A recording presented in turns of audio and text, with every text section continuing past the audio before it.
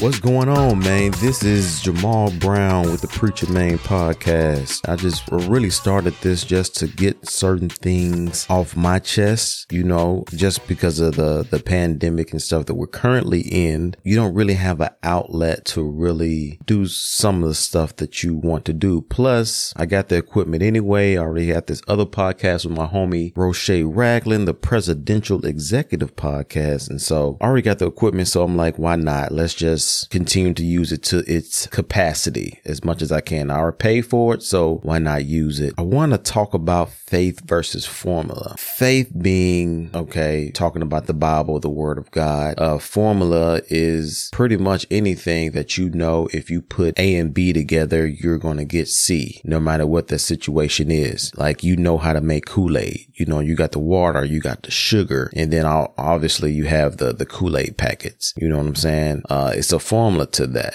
You don't necessarily really have to think about it. All you have to do is do what the directions say, no matter what you're thinking about, no matter if your heart is into it or not, it's going to work regardless. Faith, on the other hand, when dealing with God, it can be formula driven to an extent, but it's predicated on your heart, on your motivation, on how you do things and why you do certain things. And so when we put those two together, we can get it, confused, or, maybe try to treat God somewhat like a genie. But I believe a lot of people have left the faith or Christianity off the basis of they tried a particular formula that a preacher gave them, or like with me, I have a situation. I had these CDs. It was these 7 steps to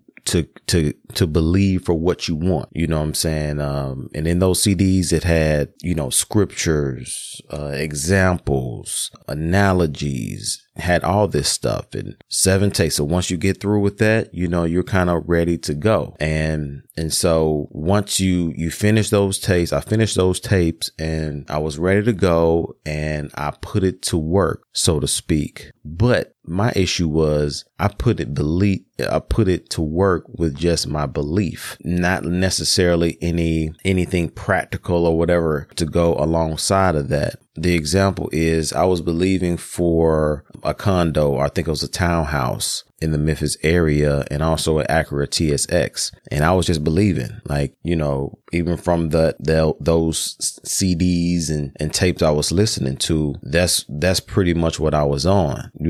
It was just the belief of it. I believe, I receive it. Okay. And that's fine. But at some point you have to get into the actual effort, the actual work that goes alongside of what you believe. And I never forget, I was just believing for this condo, and it was $110,000 to get this condo, right? And that I'm just like, I'm debt free. I'm paying everything with cash, and this, that, and the third. But I definitely didn't have 110,000 to give. And if I had 110,000, I probably wouldn't give the whole 110,000 just to get that, that townhouse. And so, I had this realtor, and, I told her to look up this home for me.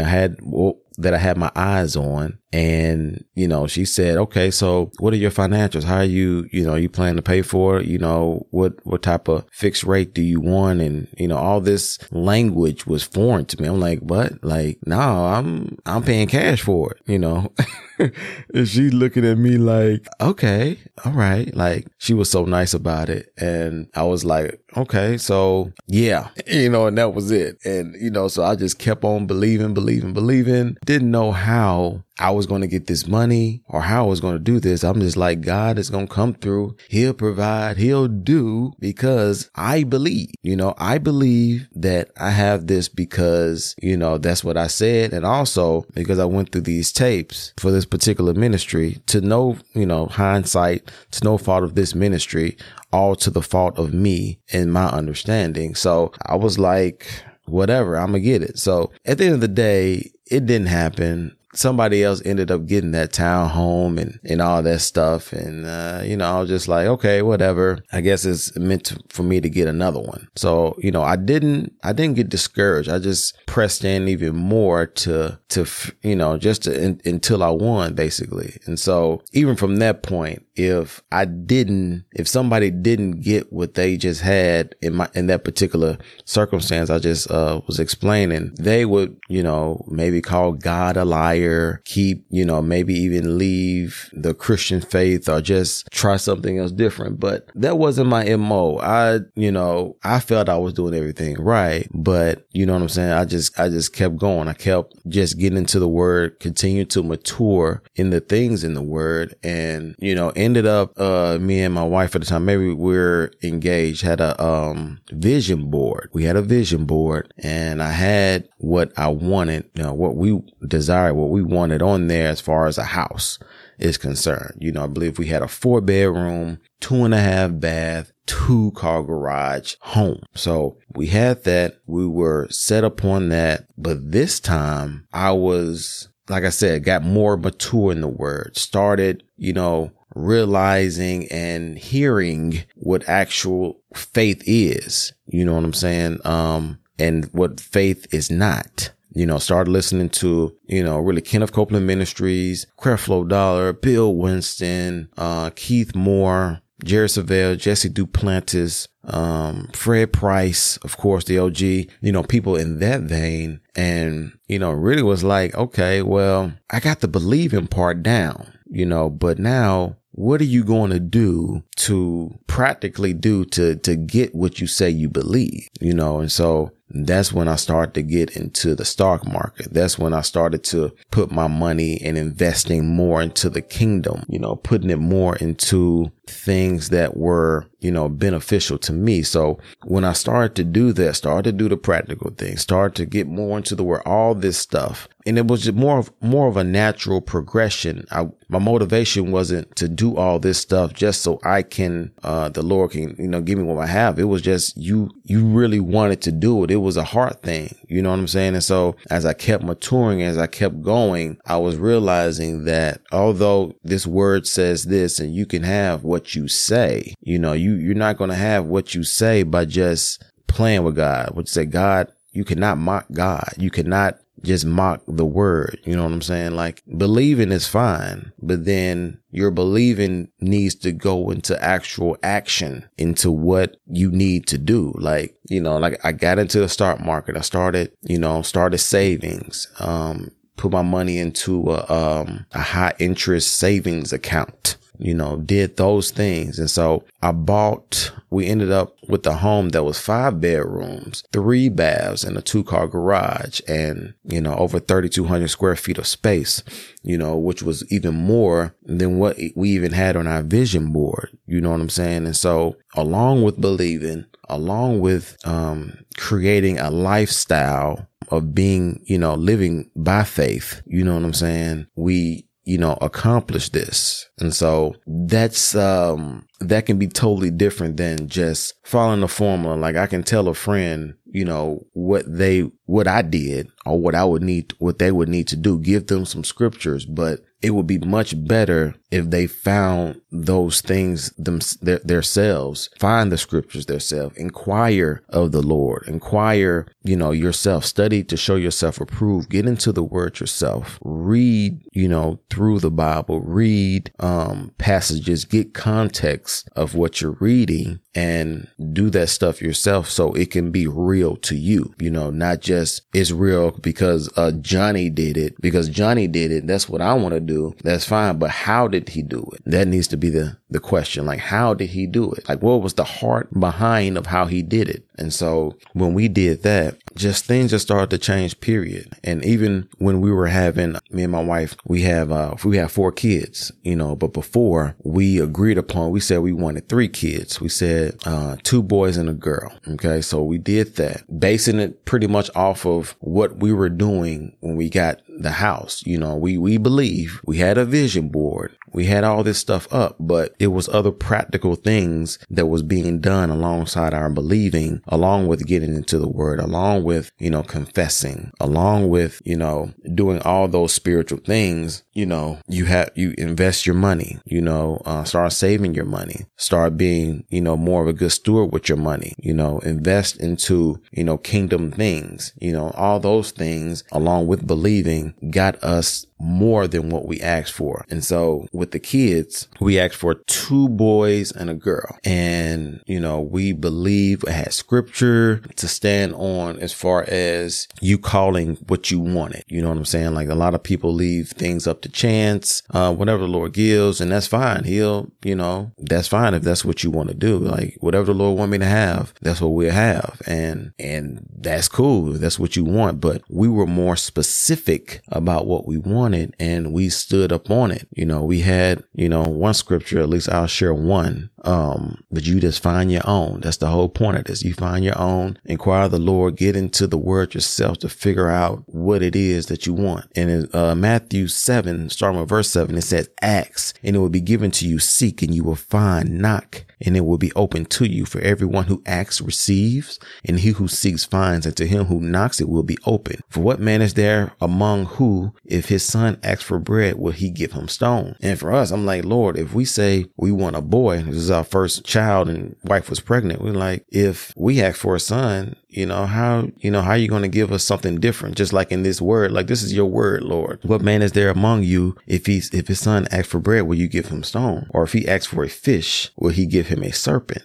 So we're looking at it like, look, this is your word. And so if we ask, or even in the Greek or in the Hebrew, the ask actually means to petition, to demand, to request, and so it's like, look, Lord, we put, this is the desire of our heart, Psalms 37 verse 4. And so this is your word. This is you speaking and saying this. If you then, being evil, know how to give good gifts to your children, how much more will your Father who is in heaven give good things to those who ask him? So we dared to ask him, dared to speak what we wanted, based on his word, based on that. And so once we did that, all the job is now is to stand on that word. So when people come to you and say, how do you know it's going to be a boy? Or, whatever the Lord gives you, that's what you're going to have. Now, don't get yourself disappointed. Like, no, this is what we have because we inquired of the Lord. We're standing on our scriptures. We have 2 or 3 witnesses with that, with the scripture, and we're going for it. That's what we believe. And every single one of our kids, that's exactly what we had. Now, some people may say, well, JB, y'all have twins. And how would you necessarily, explain that? Y'all asked for 3 kids,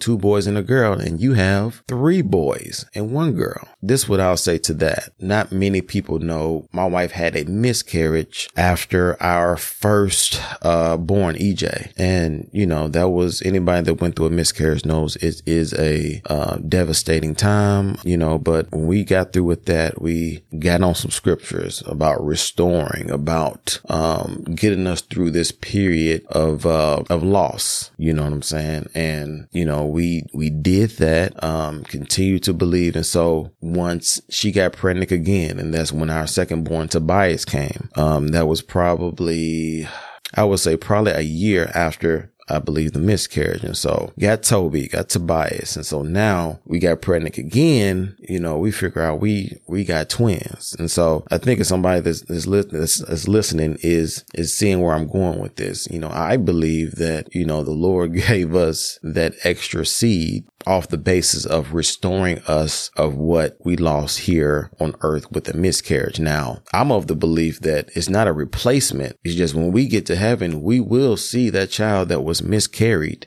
that was down here on earth. But, just while we're on earth terms, I believe the Lord really restored us of that child that was miscarried down here on earth.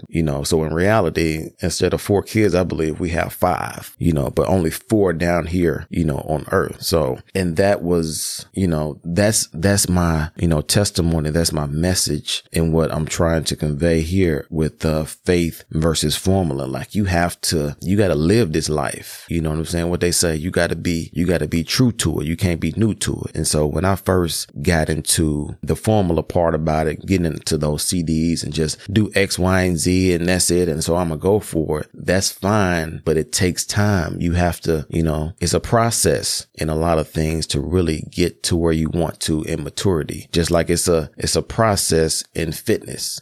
I know this, I'm going toward 40 and it ain't no easy way or shortcut way to lose weight. You got to be all the way in. You can't just work out. You have to eat better. You got to do the whole thing. And so even with God, like you're not going to mock God. Like that's why I think a lot of people don't or leave Christianity because or don't want to fool with it, because it can be so much easier to deal with stuff in the world where it's maybe more so formula driven and the heart is not involved. You can be fake with it and still make it out here in the world just because you do a particular formula. You know what I'm saying? You can have a bad attitude. You can, do kind of whatever you want because it's formula driven, but you come to God, it's a formula involved, but your heart is attached to it and you have to respect the heart of that situation. So faith is what is the activator to move things, to do things here, on the earth or especially in the kingdom of God. And formula is just certain things that you do in order just to get what you want, no matter if it's, your motive is not right or whatever. As long as you do X, Y, and Z, this is what you're going to get. And so we have to learn the difference between the two. That's what it is, y'all.